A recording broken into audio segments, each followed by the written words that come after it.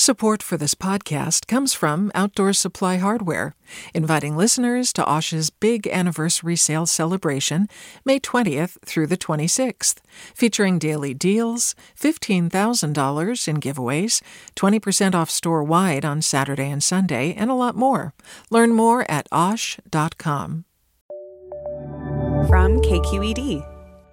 Good morning. This is the California Report. I'm April Dimboski in San Francisco. Residents of Northern California are waking up this morning to more rain.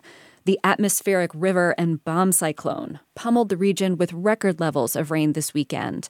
Sarah Littlefield is a meteorologist with the National Weather Service in Sacramento. We saw 5.44 inches in downtown Sacramento, which is the most we've seen in recorded history for the amount of rainfall that fell in a period of 24 hours. The previous record was 5.28 inches set way back in 1880. We also saw a few other locations break their 24-hour records. Sacramento Executive Airport, which is in the downtown area kind of as well, saw 5.41 inches. And up off of Interstate 80 in an area called Blue Canyon, we recorded 10.4 inches of rainfall in a 24-hour period. It was more of the same in the Bay Area, where downed trees and flooded roadways were seen across the region. Wyan Relbrun with the National Weather Service tells the California Report it wasn't just the rain that was a problem. We recorded wind gusts of 56 knots at the Golden Gate Bridge. Lots of people reported the strong winds as they were crossing the span of the Golden Gate Bridge. One of our weather stations up in the Santa Cruz Mountains above Los Gatos was gusting to 85 miles an hour, and obviously widespread gusts reported in that 45 to 55 mile an hour range. Heavy rain is forecast to continue impacting the state for another day. The Central California portion of the Sierra Mountains could see up to 3 more inches of rain. The record-breaking rainfall is still not nearly enough to curb the state's drought. Governor Gavin Newsom declared a drought emergency for all 58 counties in California last week. Farmers in Fresno County, like Joe Del Bosque, have been struggling for months. Valley Public Radio's Madi Bolaños takes us to Del Bosque's farm to hear firsthand how he's getting by.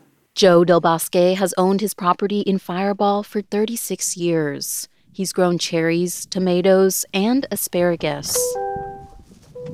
But as we get into his truck to take a drive around the property, Del Bosque says the crop closest to his heart is melons. His dad began to grow melons in the Mendota area in the 1950s. Well, they've been in my blood for all my life. I feel a very intimate relationship with melons. He now owns 2,000 acres of land on both sides of Interstate 5. 3 decades ago, Del Bosque and other farmers on the west side began experiencing water cutbacks and had to change how they watered crops. He installed a drip irrigation system nearly 15 years ago to save water. But this year, that's not enough. According to the state's Department of Water Resources, 2021 is the second driest year in California's history. And that means there's not enough water to go around to the farmers. We had to go find water to buy from other farmers in Northern California that were willing to sell us some water. Otherwise, we wouldn't have been able to survive. He says water is now costing him 4 times more than normal. He usually pays $200 an acre-foot for water, but this year he says he paid other farmers nearly $800 an acre-foot.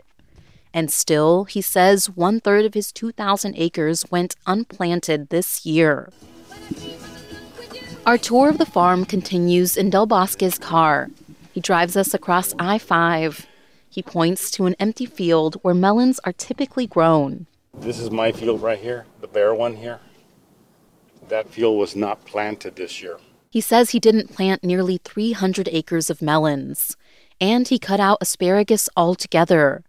Ryan Jacobson, CEO of the Fresno County Farm Bureau, says this is a reality for many farmers across the county.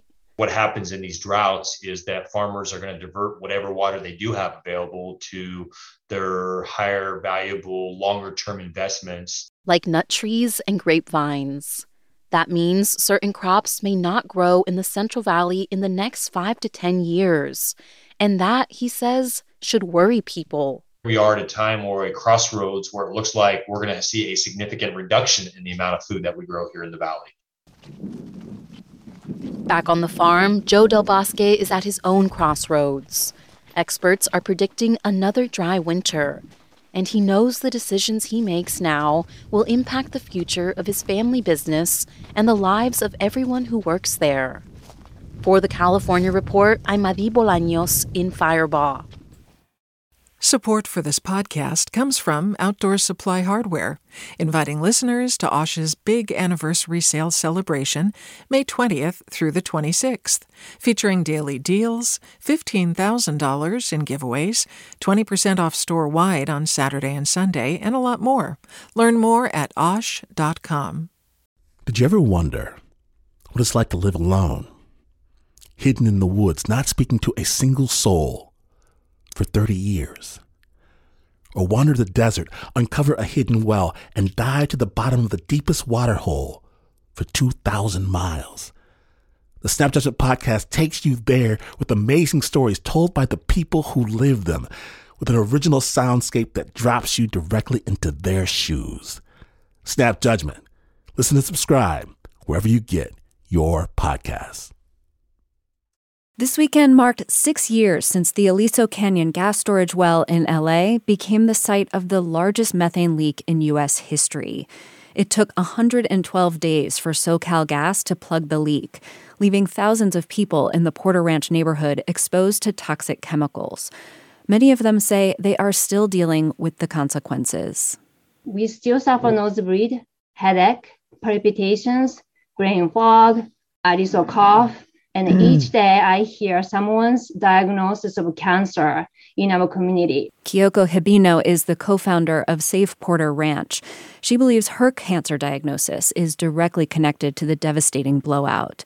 She and others are calling on Governor Gavin Newsom to deliver his campaign promise to shut down the gas facility.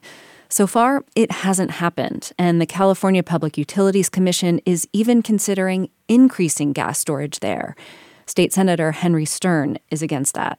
This PUC decision will just be one more test of our will to actually shut Aliso Canyon down.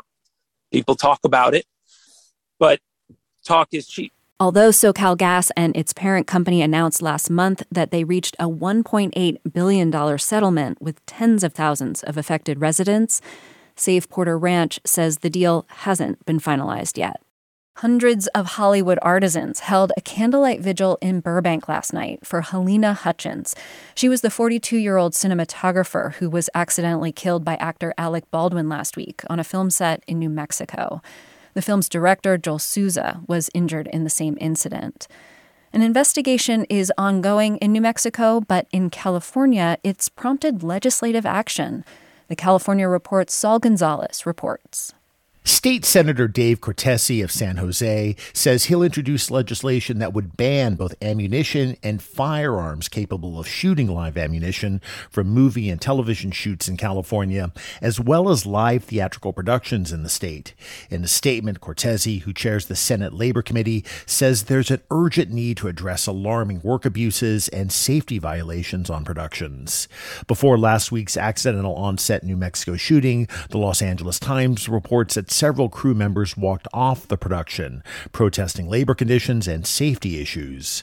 Before that incident, there have been other on-set deaths involving firearms. In 1993, actor Brandon Lee was mistakenly shot with a dummy round from a gun while filming the movie The Crow. And in 1984, television actor John Eric Hexum, while joking around during a production break, died after he put a prop gun to his temple and fired.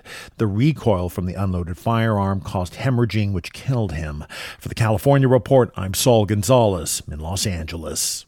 24 congressional Democrats from California are calling on the Biden administration to shut down 3 immigration detention centers in the state. KQED's immigration editor Tyche Hendricks reports. In a letter to Homeland Security Secretary Alejandro Mayorkas, 23 members of Congress plus Senator Alex Padilla noted that conditions in the facilities violate health and safety standards set by Immigration and Customs Enforcement. And they say the ICE contracts are leading to the waste of millions of dollars in federal funds. ICE holds detained immigrants in several facilities around California, but the letter called out 3. One is the Yuba County Jail, which has been under federal monitoring for more than 4 decades. ICE has a contract to hold 200 detainees there, but currently has only 1. The other 2 are private prisons, Adelanto in San Bernardino County and Otay Mesa in San Diego. As with Yuba, they have been cited for filthy facilities, lack of medical care, improper use of solitary confinement, and retaliation against detained people who protest their conditions. Immigrant advocates have raised concerns about ICE detention for years. For the California Report, I'm Tyche Hendricks. Latinas make up 20% of California's workforce, and data show they were more likely than any other group to lose their jobs in the COVID-19 pandemic. At a hearing last week, state assembly members heard testimony on the substantial wage gap between Latinas and other workers.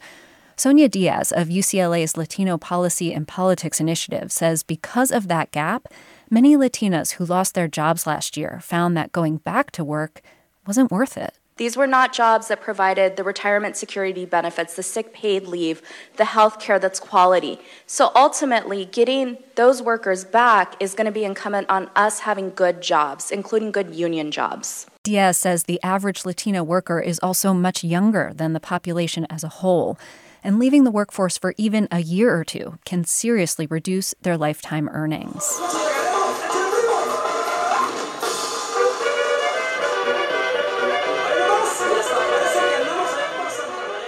Thousands of taco lovers gathered in Fresno this weekend for the 10th Taco Truck Throwdown. Tacos are a source of serious pride for the city, and the Fresno Bee reported 18 taco trucks competed for the championship title. The judges chose Taco Pinto as the winner. Co-owner Marisa Silva says it was overwhelming to see people waiting an hour to try her tacos. It means a lot being out here. It takes a lot of hard work and dedication to prepare everything fresh every single day. So being out here and having this line is just amazing. We feel great, grateful. Here we go. The night's entertainment was headlined by singer-songwriter Ginuwine. He teamed up with local Fresno musician Patrick Contreras to end the night with a beatboxing electric violin mashup.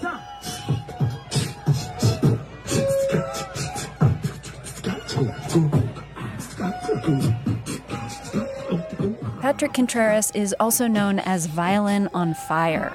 He used the Taco Truck Throwdown to release his new album, A Little Night Music. And that's the California Report for Monday, October 25th. We're a production of KQED Public Radio. I'm April Dembosky. Thanks for listening. Support for the California Report comes from Hint, fruit-infused water in over 25 flavors like watermelon, pineapple, and blackberry. No sweeteners, no calories, in stores or delivered from drinkhint.com. The James Irvine Foundation, committed to a California where all low-income workers have the power to advance economically. Learn more at irvine.org. And Eric and Wendy Schmidt, whose philanthropy harnesses the power of people and science to create innovative solutions for a healthy environment, just societies, and opportunities for human achievement. Hi, it's Terry Gross, the host of Fresh Air. We bring you in-depth, long-form interviews with actors, directors, musicians, authors, journalists, and more. Listen to our Peabody Award-winning Fresh Air podcast from WHYY and NPR.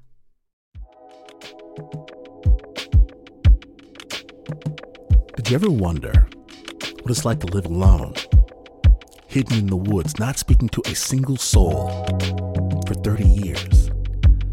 Or wander the desert, uncover a hidden well, and dive to the bottom of the deepest water hole for 2,000 miles? The Snap Judgment Podcast takes you there with amazing stories told by the people who live them, with an original soundscape that drops you directly into their shoes. Snap Judgment. Listen and subscribe wherever you get your podcasts.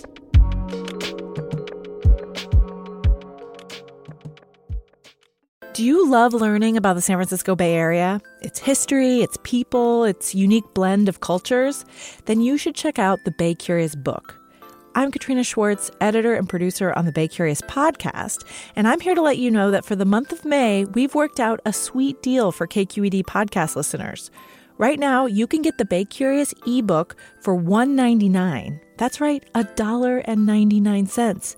Just search for Bay Curious wherever you get your ebooks or find a link in our show notes.